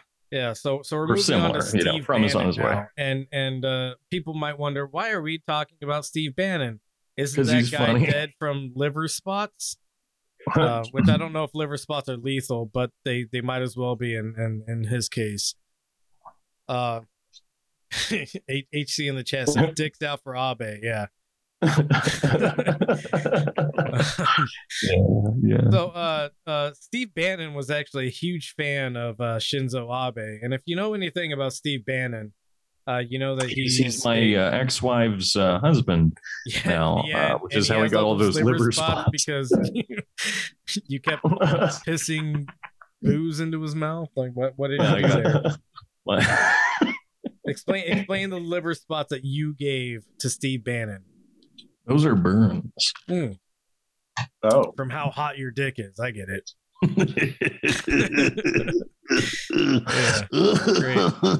They call it Greek fire because I'm Greek. You're not. You absolutely are not. So when Steve Bannon, Donald Trump's former advisor, spoke at the conference of the Japanese Conservative Union, he praised Prime Minister Shinzo Abe, calling him a Trump before Trump. Bannon is not the only Western right-winger to admire Japan. Simone Di Stefano, the leader of Italy's neo-fascist Casa Pound, Casa Poundies, if you know what I mean, is dreaming of an alliance between Italy, Russia, and Japan. And for Jan Moldenhauer, an ideologue of the xenophobic alternative for Germany, when it comes to immigration, Japan is the alternative.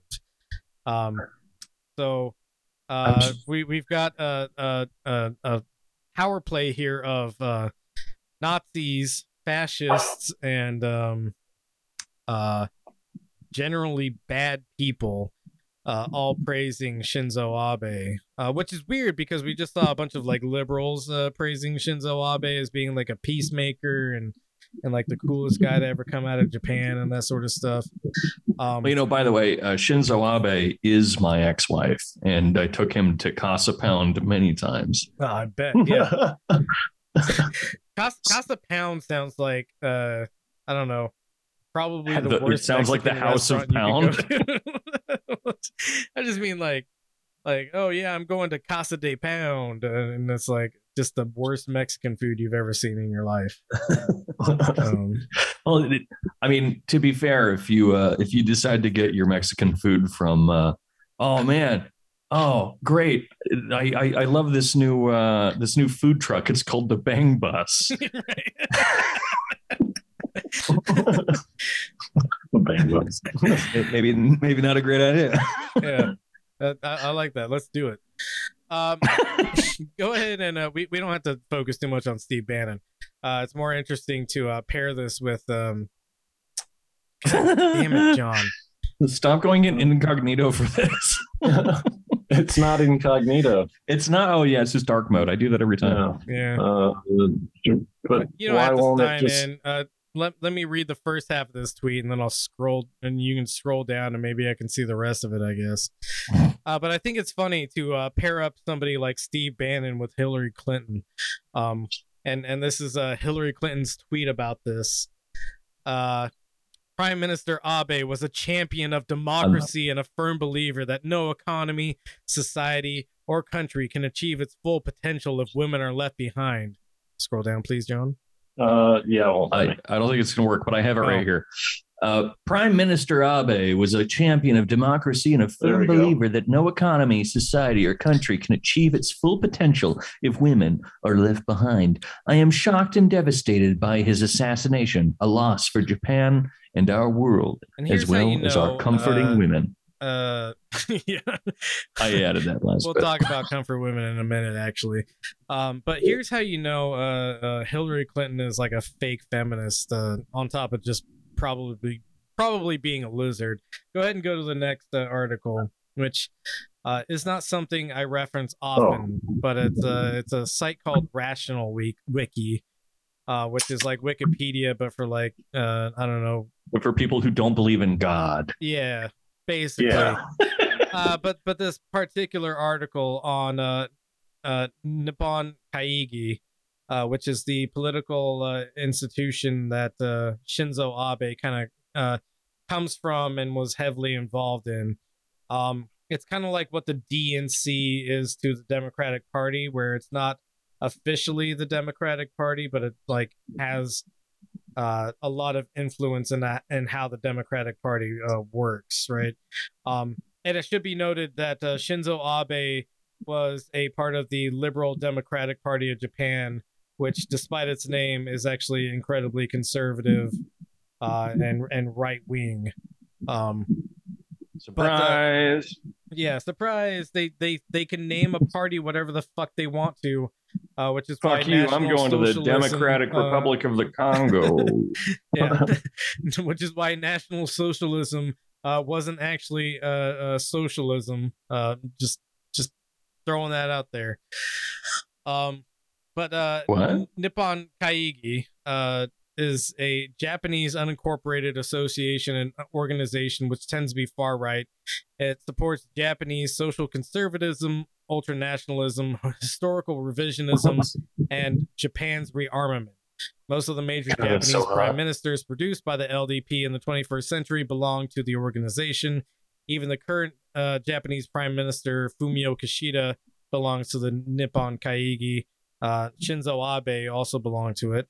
So it goes on. The group is also closely related to the Shinzo Abe government. The organization is prone to Shinto fundamentalism, so it has anti-feminist tendencies. The group is also hostile to gender-free education and the sexual minority civil rights movement. Nippon Kaigi is also very negative about human rights for the disabled. Japan had a maternal health protection law until 1996, which forced abortion and sterilization for the disabled and mentally ill, similar to eugenics in the early 20th century. The law was repealed, but Nippon Kaigi was desperately opposed to repeal and had engaged in various lobbying activities against it. Even now, they are secretly negative about the human rights movement for the disabled. Nippon Kaigi does not use the normal term for the Pacific War to refer to the Asia-Pacific theater of World War II. Instead, they insist on the phrase Great East Asia War, which was used during the Japanese Empire in the past. It also claims that the Great East Asia War was Japan's self-defense war. In addition, Nippon Kaigi uses historical revisionism regarding the Japanese Empire, the Japanese military's use of sexual slavery, the Nanjing Massacre, and other issues of serious war crimes by downplaying or denying the atrocities being committed. Some members even cite Holocaust denials. About 260 of Japan's incumbent lawmakers are known to be members of the group. Of course, most are members of the LDP, a right-wing nationalist party. The New York Times commented that it was the Tea Party of Japan. So a very succinct article on the political organization that Shinzo Abe comes from. If you could go to the next link, John. So, Jesus. A cool thing that happened, partially because of work that Shinzo Abe did, and then his successor, who was a very much Shinzo Abe replacement, is that Japan deletes military's role in comfort women system from textbooks, reneging on its Kono statement. So the Kono statement was basically saying, all right, we're gonna acknowledge that we did some shitty things in the past, and we'll like include it in our education, so that kids in Japan will grow up knowing that like, hey, we like Japan, but also Japan did some shitty things in the past at the very least, right?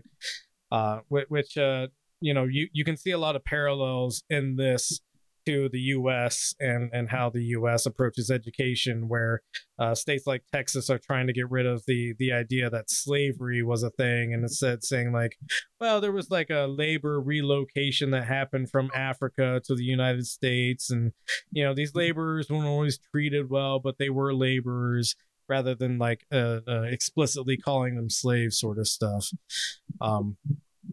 Yeah, that bullshit. Yeah. So go ahead and scroll down just a little bit. To the picture? No, To the article? to the article. The picture doesn't really matter. The meat. Show us the meat. Most of the people that engage with our podcast are actually listening. So the visual those are the only stuff. ones that matter, by the way. Yeah. Fuck the watcher. Fuck the watcher. We fucking hate the watcher. It's all about the listener. It's all about the listener. This isn't kayfabe, by the way. I genuinely feel this way. Oh, okay. Fuck anyone that watches this. Fuck you. I hope you die in a fire. I hope you get shot with sci-fi muskets made of duct tape. I hope you. I hope your dead grandmother becomes a comfort woman. Wow. And I don't actually want that one. I just want you to be shot by guns. That's the less fucked up thing that I just said there. Yeah. According to a decision reached by the Japanese government in April 2021, textbooks used by juniors and seniors in Japanese high schools will no longer specify that the comfort women served the Japanese military during World War II. These textbooks have also removed all mention of forceful relocation, a term that has been used to emphasize the compulsory nature of Koreans' mobilization for Japan's war effort. When are we going to explain to people what comfort women are? In just a minute. It's Okay. coming up very soon. I feel like that's something we should have covered by now. Well, I mean, I'm working. Look, man. You got this. You got a narrative going. Yeah, go. I make a whole lesson plan for each of these, and I understand that while I'm going through all this, I have to deal with at least one drunk R word, and probably another R word that's been imbibing some other substance, and then an illegal one, and then also I have to deal with myself. I'm addicted to heroin. I'm addicted to heroin. I'm coming out right now. Go ahead and go to the next link, John. Not enough memory. Just refresh that shit. Fuck kind of sham are we running here? So this is an article from organization called The Diplomat, which has pretty decent articles on kind of the Asia Pacific politics of things. The world is now beginning to realize Japanese Prime Minister Shinzo Abe's true intentions with his controversial visit to the Yasukuni Shrine, which memorializes war dead, including Class A war criminals such as Hideki Tojo. He is no longer hesitant to reveal his true nature, without question the most conservative leader in Japan's post-war history, and he is a historical revisionist, notably with respect to wartime Japan. By encouraging a spirit of nationalism, Abe is hoping to engender self-confidence and patriotism among the Japanese public. So one of his things that he decides to do is to visit this war shrine, which is kind of like if I don't know, President Biden went to like a Confederate memorial and was like, yes, General Lee, I'm so sad that you died when you were doing all those bad things to make sure slaves could still be a part of America. We could probably actually just skip this the rest of this article and go to the next one. So if you aren't aware of what comfort women are yet, and I'll just explain this. Comfort women are when Japan was an imperial nation doing a lot of imperialism, and it sexually enslaved a bunch of Chinese and Korean women, but I think it was primarily Korean women. There's been several times where Korea especially has tried to memorialize these so-called comfort women, who again were basically just sex slaves to an imperial force that had invaded their lands. And every time this has happened, Shinzo Abe has threatened some kind of deterioration of diplomacy between Korea and Japan. He's even gone so far as to say, like, this basically didn't happen. You guys are kind of making it up. So go ahead and go to the next one, Phil. So Shinzo Abe actually has like a political legacy, which is his grandfather Nobusuke Kishi was an alleged war criminal that managed to squeak by through all of the like legal proceedings, and then ended up becoming prime minister of Japan at a point. Also, coincidentally, had to deal with an assassination attempt, except the assassination attempt in this case was not successful.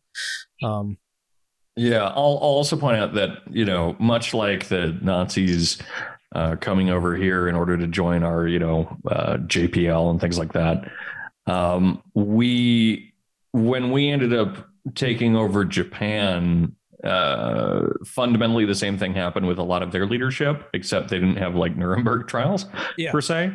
And so, for example, one of their great war criminals actually went on to become the ambassador to Japan for the U.S. And then we ended up installing him conveniently after that as their finance minister, which was one of the most powerful ministries in the country.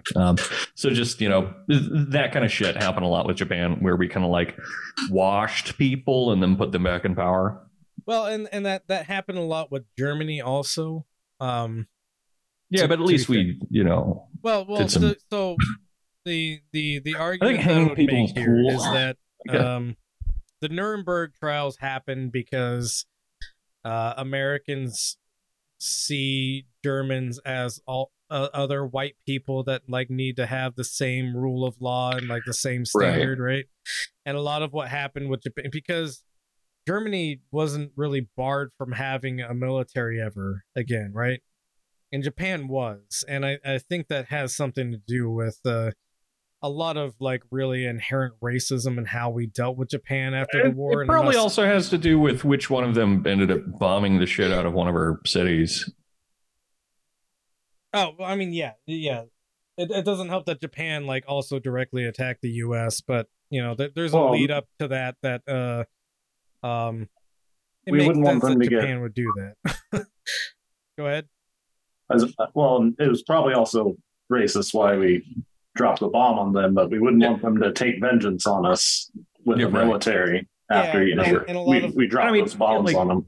Definitely racism involved. Like I'm not saying that's not the case. Like either of us are accusing you of denying. There's a really funny like PSA that they released back when they were trying to like rebuild or brainwash Japan or whatever the fuck they were doing. When MacArthur was over there talking about how the Japanese has a brain just like ours. Yeah. No, I mean there's so much of that kind of shit where it's like, very funny. It turns out we're part of the same species. And we can make them think good thoughts if we just give them the right ideas. So you know,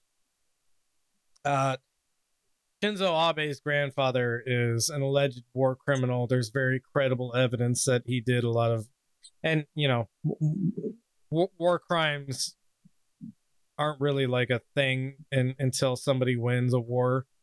So America, of course, committed a bunch of war crimes during the war as well. Whatever. War crimes, no matter what side you're on, are shitty. And Japan did a lot of bad stuff. Everybody did a lot of bad stuff during World War II. But, you know, we should hold these people accountable, including ourselves. And probably like the last, 10, 15 presidents should be held accountable for war crimes in America, regardless. You might make the mistake of thinking like, well, okay, Shinzo Abe is like a little bit shitty about like this historical past, but it's not really his fault until you read about his relationship with his grandfather, which is basically trying to whitewash everything and being like super proud and constantly bringing him up in speeches to say that he's a really cool guy. Unfortunately, it appears that John has reached the end of his Wall Street Journal readership, but I'll go ahead and give a synopsis of this. Basically, Shinzo Abe constantly cites his grandfather as being an inspiration to him. Again, his grandfather being an extreme right-wing nationalist who, we're talking about like a decade or two after Japan has done all these horrible things, all these war crimes, the comfort women thing, which was sexual slavery. His grandfather like participated in all these things, orchestrated a lot of these things, and then like less than 10 years later is like denying that they ever happened. And Shinzo Abe kind of like worships this fucking guy. So it's a little bit deeper than like he's just a little bit shitty. Shinzo Abe is a person who probably agrees with this in private, and then publicly just kind of has to like hand wave these sort of things away. Go ahead and go to the next link. Why are your computer so forgetful? Yeah, I have no idea. Get some fucking RAM, homie. Should have plenty of RAM. These are the other thing is like, all right, is Shinzo Abe supposed to take the lashes for what Japan did during World War II?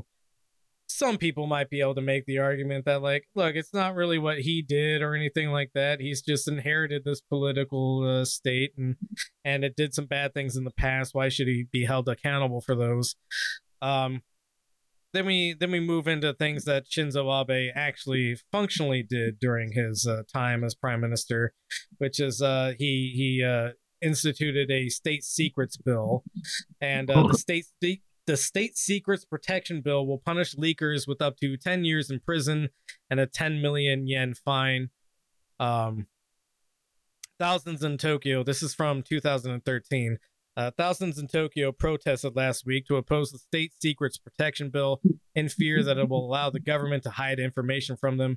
The bill, created by the Liberal Democratic Party, seeks to impose stricter penalties on those that reveal state secrets. Defense, diplomacy, counterterrorism, and counterespionage are the four categories that would be classified as state secrets. How do you define something like diplomacy as a state secret? I have no fucking idea.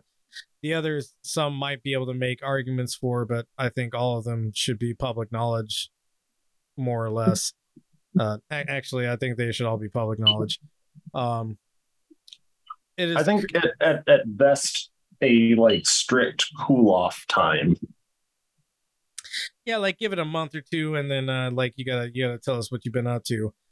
Yeah. So basically he instituted this massive news censorship bill, and then what he did on top of that was he took a bunch of like his weird Nippon Kaigi like advisors and stuff like that, and put them in like prominent roles in news media so that they were like constantly they were like state installed Tucker Carlsons, basically saying like, look, whatever the conservative government does is actually good for us, and you should just trust them on these sort of things. So really not much different than our media operating, but these were actual state installed media operators. So yeah, just a real shitty guy. And I say all this understanding fully that there's a lot of parallels between this guy and someone like our current president, or like the last couple of presidents we've had, who all have this adversarial relationship to public knowledge of like what the state is up to. Biden is pursuing Julian Assange for revealing state secrets, all the same as the last couple of presidents before him. So So yeah, but like all the Democrats, he's really good at like finally getting the guy we're after. Like right. Obama ended up getting Osama bin Laden, and Biden got Julian Assange. Yeah. Republican can't do that. Part of my intent in deciding to profile Shinzo Abe, other than the fact that the way he died is fucking hilarious, is to also kind of make the point that this is also how American politics work, and a lot of us just refuse to see it that way.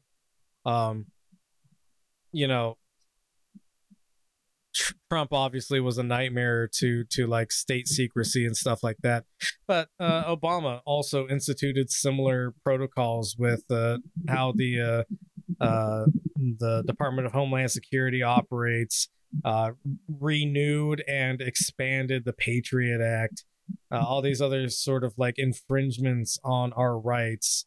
And so for as shitty as somebody like Shinzo Abe was, he's kind of just like the baseline for an American politician that makes it to the presidency for the last like 2 decades.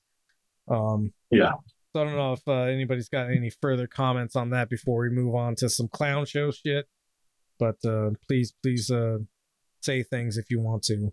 You guys remember the video game that he put out a while back? It was Oddworld Abe's Odyssey, Abe's Exodus. It's one of my favorite games when I was a kid. I loved it. Game.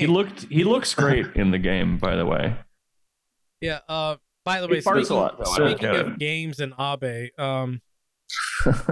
earlier today I posted a bunch of video game photoshops with Tetsuo Yamagami's weapons. Okay, that's pretty racist. That's his real name. All right. Okay. And that's gotten not as many likes as it should have, honestly. So yeah, if you're listening, if you're viewing, go to my Instagram page and click like on my cool memes. Yeah, you guys made him cry. Yeah. I should feel better about what I did for like a half hour today. You spent a half an hour on that? Well, I made a couple of memes. Yeah, good, boy. I made a couple of memes, dude. Fuck. Anything that takes longer than 30 seconds, I refuse to post. That's not true at all. I know that's not true. I've seen you make memes. You spend some time.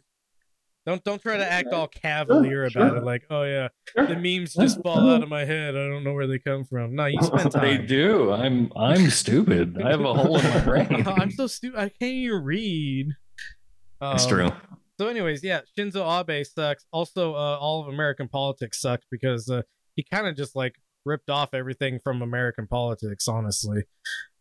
Sorry if you said something. I'm sorry. You'll have to repeat it. I'm installing Oddworld. I'm in fact installing the whole set of 4 games right now. Wow. So if you could just chill for a second, my internet might suffer a little bit because there's a few gigs. So well, that's all right. We don't have very much time left, anyways. Yeah. We had to go on. Stranger's Wrath HD just finished. So we're doing good. To the shit clown show. The shit clown show. The clown shit show. Oh, okay, yeah. A great level. So ignoring this demon with business briefs at the very top. Boris Johnson's resignation. What is going on in UK politics? Oh, hell yeah. Emily in the chat says, TBH, I didn't hear the news, so the meme didn't make sense at the time. Yeah, that's fair. Fair. I mean, John, let's be honest here, John. Did you know that Shinzo Abe had died before the podcast started tonight? Yeah. It actually, I learned on my way to work, okay. which briefly made me happy until the universe decided to take all my happiness away. Yeah, fair enough. I mean, we were pretty fast on it though, because I, to be fair, ended up doing mine quite a while before yours. But as soon as I posted it, someone commented, "How the fuck is the internet this fast?" So we have brain problems. I slept in a little bit today. It was a work from home day, so. God damn, you fucking. I was late to the news, I think. I am 2 hours ahead of you. That's also true. So yeah. There's that. Yeah. Not like that's why grind I'm always up on the news. Just the rotation of the Earth wise. Yeah, which is why I always wake up. You think I wake up at noon, but I wake up at 2 p.m. every day. So Boris Johnson, the UK Prime Minister, announced on Thursday that he would be stepping down as leader of the ruling Conservatives in the face of a torrent of resignations by ministers and mounting pressure from within the party. For now, he is still Prime Minister, but his resignation triggers a contest to replace him as head of his party. The winner will become both party leader and Prime Minister without the need for a national election. Isn't that great? Yay.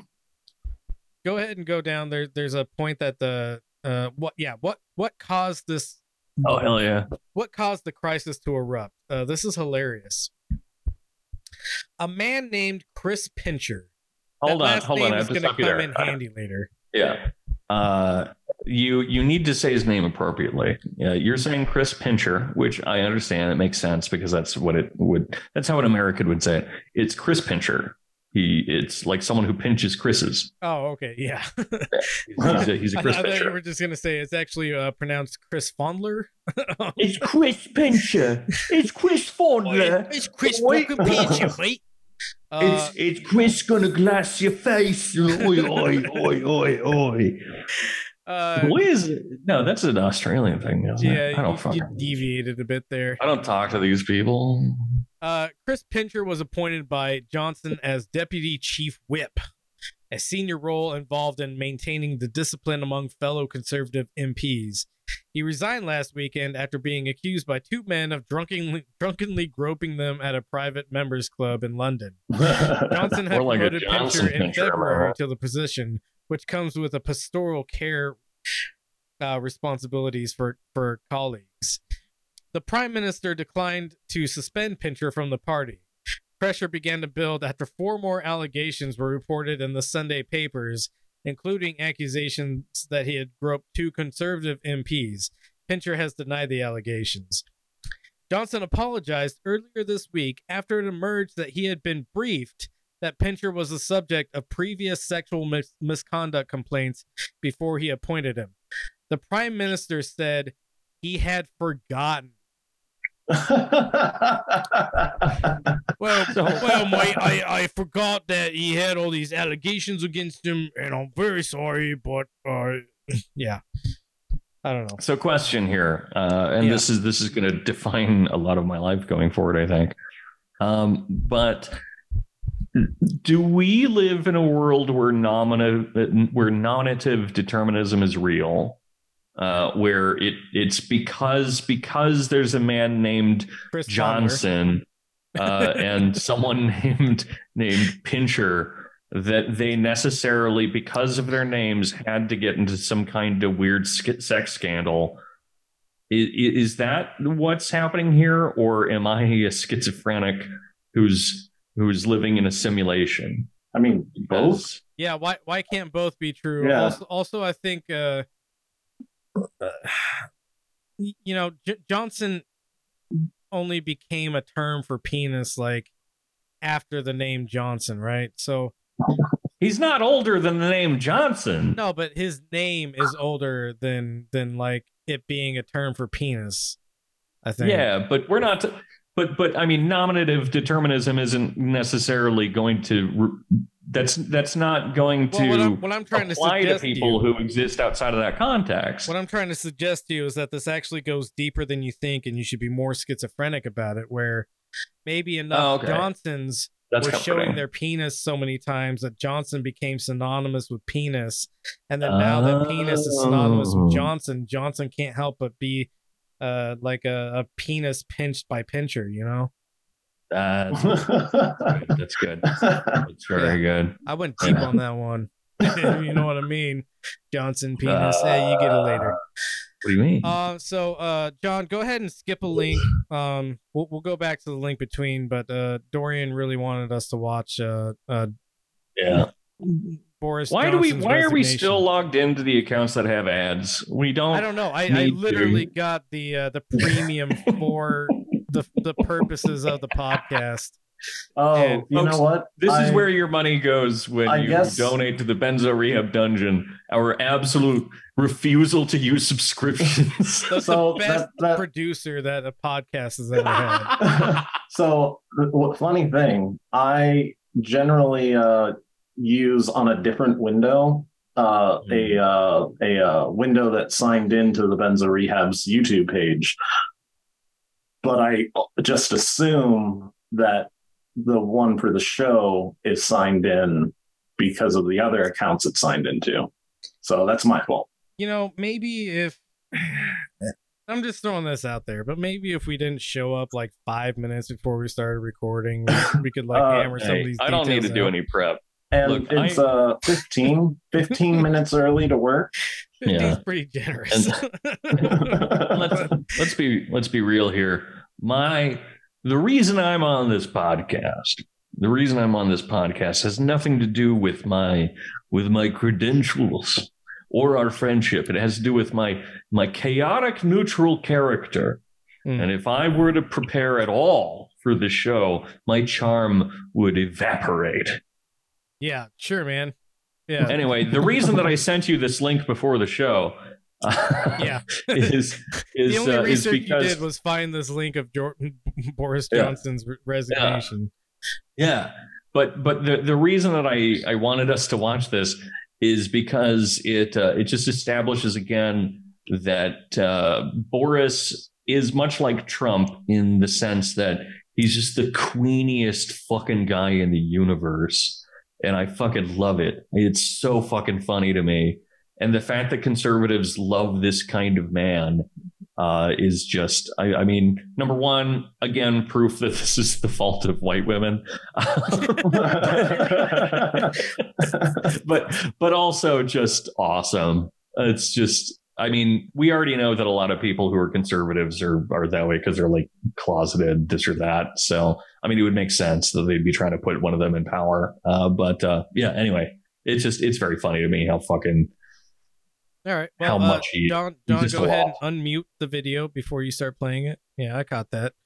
And now play it. Thank you. It is clearly now the will of the Parliamentary Conservative Party that there should be a new leader of that party and therefore a new Prime Minister. And I've agreed with Sir Graham Brady, the chairman of our backbench MPs, that the process of choosing that new leader should begin now. And the timetable will be announced next week. And I've today appointed a cabinet to serve, as I will, until a new leader is in place. So I want to say to the millions of people who voted for us in 2019, many of them voting Conservative for the first time, thank you for that incredible mandate, the biggest Conservative majority since 1987, the biggest share of the vote since 1979. And the reason I have fought so hard in the last few days to continue to deliver that mandate in person was not just because I wanted to do so, but because I felt it was my job, my duty, my obligation to you to continue to do what we promised in 2019. And of course, I'm immensely proud of the achievements of this government, from getting Brexit done to settling our relations with the continent for over half a century, reclaiming the power for this country to make its own laws in Parliament, getting us all through the pandemic, delivering the fastest vaccine rollout in Europe, the fastest exit from lockdown, and in the last few months, leading the West in standing up to Putin's aggression in Ukraine. And let me say now to the people of Ukraine that I know that we in the UK will continue to back your fight for freedom for as long as it takes. And at the same time, in this country, we've been pushing forward a vast program of investment in infrastructure and skills and technology, the biggest in a century, because if I have one insight into human beings, it is that genius and talent and enthusiasm and imagination are evenly distributed throughout the population, but opportunity is not. And that's why we must keep leveling up, keep unleashing the potential of every part of the United Kingdom. And if we can do that in this country, we will be the most prosperous in Europe. And in the last few days, I've tried to persuade my colleagues that it would be eccentric to change governments when we're delivering so much and when we have such a vast mandate and when we're actually only a handful of points behind in the polls, even in midterm after quite a few months of pretty relentless sledging, and when the economic scene is so difficult domestically and internationally. And I regret not to have been successful in those arguments. And of course, it's painful not to be able to see through so many ideas and projects myself. But as we've seen at Westminster, I don't think this guy has a soul, man. I really wanted to work things out with my ex, but you know, I was trying really hard, and she's just a giant bitch, and she's a fucking psycho, man. And you know, like it was pretty tough at home, you know, like we didn't have a whole lot of money and stuff, and she just didn't fucking understand that, and so she was just, you know, she was fucking nuts, and she was so fucking crazy, and I, you know, maybe we didn't have to break up, but she's just fucking nuts, and I didn't want to do it, but you know. Yeah, so this guy is going through what should be considered like the worst moment of his life politically and personally to some degree, because like, you know, this is his career. Absolutely no emotion as he goes through this talk. Yeah, but also this doesn't have to be his worst moment. This just means that he's going to enter into the private industry world, and he's going to make way more money. Yeah, and right. He's going to get looked at less. Which is why I'm pointing this out, is because what should be like a major defeat for this guy, if he was a genuine person trying to achieve some goal politically, is really just him being like, "All right, well, game's up, and I've got to go on now to the private sector, and this, that, and the other, mate. See you around, have a good time." But while just being extraordinarily catty to everyone in his party. Yeah, right. Yeah. It continues, but it's a little understated, but I still find it very funny. Well, he ends up getting more into it, I think, because he says something about like the herd later on. Yeah. The herd. Go ahead and continue playing it. The herd instinct is powerful. When the herd moves, it moves. And my friends, in politics, no one is remotely indispensable. And our brilliant and Darwinian system will produce another leader equally committed to taking this country forward. Oh, way to start sounding like Hitler. Right. All right. Looks like her. All right, there. The Ubermen will provide, I guarantee you. Tough times, not just helping families to get through it, but changing and improving the way we do things, cutting burdens on businesses and families, and yes, cutting taxes, because that is the way to generate the growth and the income we need to pay for great public services. And to that new leader, I say yes. There is nobody. Well, never mind. There are people stupid enough to believe that cutting taxes is actually how you pay for public services, but that's not how it fucking works at all. No. Well, see, what happens is when you cut taxes, that means that every dollar spent contributes less to taxes, but this frees up more money to be spent, and so you expand on that lesser return, and that's actually what's best for public services, which come from taxes, is where you deplete like the dollar per amount that you get back when somebody spends something. But you like slightly increase the amount of money that people are spending. That's just good tax policy. This is like R word British Reaganomics, essentially. Continue playing. Whoever he or she may be, I say I will give you as much support as I can. And to you, the British public, I know that there will be many people who are relieved, and perhaps quite a few who will also be disappointed. And I want you to know how sad I am to be giving up the best job in the world. But them's the breaks.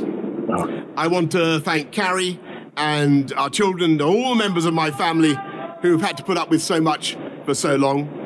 I want to thank the peerless British Civil Service for all the help and support that you have given our police, our emergency services, and of course, our fantastic NHS, who at critical moment helped to extend my own period in office, as well as our armed services and our agencies that are so admired around the world, and our indefatigable Conservative Party members and supporters, whose selfless campaigning makes our democracy possible.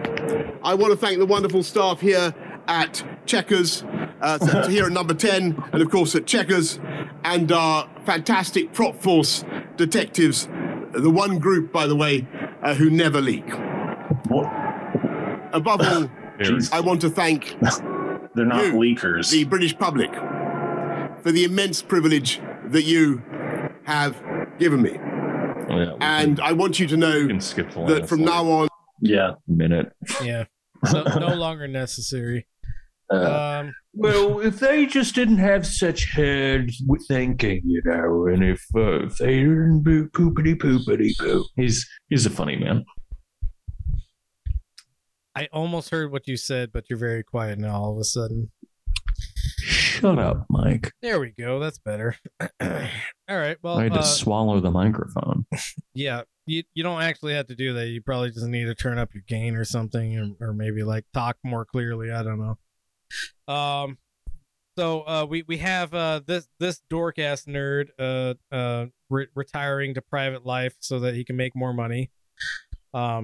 After doing a bunch of like incredibly damaging things to the United Kingdom and its economy, and like by economy I mean like the real bread and butter issues of like people not living in absolute austerity.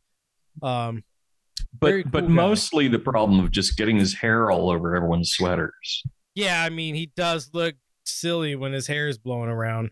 I honestly think that his hair is like an intentional aspect about him to just like detract from like all the other stuff, so that people are just like, his hair's so stupid, right? Rather than like taking a more nuanced critique of him, he just has stupid hairs as like a distraction. It worked for Hitler, okay? Yeah, no, it did work for Hitler. He's taking on Hitler's like not mustache, but like general hair philosophy, which is, if I look stupid, nobody will take me seriously until it's too late. It worked for Shinzo Abe, okay? It worked for Donald Trump, okay? It worked for Barack Obama, okay? All of them have stupid hair. So we have one last L that we have to take a look at before we go, and that's Elon Musk tries to walk away from Twitter deal again. Go ahead and go down to the body of the article. Elon Musk will try to bail on his $44 billion agreement to buy Twitter, claiming that the social media company hasn't met its contractual obligations, according to a statement filed with the U.S. Securities and Exchange Commission. This could set up a massive legal fight between Musk and Twitter, with the Delaware court as the deal's ultimate arbiter. Basically, Musk is claiming that when he signed the deal to buy Twitter, Twitter wasn't being honest about how many bot accounts there were on the platform. Something that wasn't really like noted in the deal to begin with, but it's what he's trying to use to get out of it. Even if he like gets out of the deal, he'll probably owe Twitter at least $1 billion, because he like promised them that much at the very least, regardless of whether or not the deal went through. And a court in Delaware, which is Joe Biden's hometown, is going to decide whether or not Elon Musk is contractually obligated to fulfill the purchase, or if he can actually back out of it and then like pay some kind of damages to Twitter instead. But to everyone who was like cheerleading Elon Musk, this includes Tim Pool, who I think earnestly thinks Elon Musk is going to save Twitter somehow. This includes Dave Rubin, who I think is like hoping Elon Musk will save Twitter somehow. people like Ben Garrison, famous cartoonist, who sometimes delivers bangers, but also other times has no fucking idea what he's talking about. Thinking that Elon Musk is going to bring freedom to the Twitter platform. They've all been played for rubes, because it turns out the great man theory of Elon Musk as a guy who knows what he's doing at all times is not true, and he's actually just a baby idiot who has a bunch of money, and all of his money has been able to like smooth over all of his blunders until now, where he made like a $44 billion blunder that now hangs in the balance of the court. And the court's probably just going to take mercy on him, because the court, like, especially in Delaware, Delaware just sucks off rich people all the time. So it'll be fine for him probably. And all the Elon Musk fanboys will be like, he had it planned out the whole time, but he didn't. He's just a fucking moron. You ever wonder why you haven't met anyone that was born in Delaware? Well, I'll tell you why. Because they died sucking off rich people. It's not because it's a relatively small state. It's because that's where they make all of the credit cards. And they make them out of children ground into a petrochemical goo, which they then use to process into plastic and credit cards. Yeah, that checks out, actually. Yeah. Well, cool. What a good note to end the podcast on.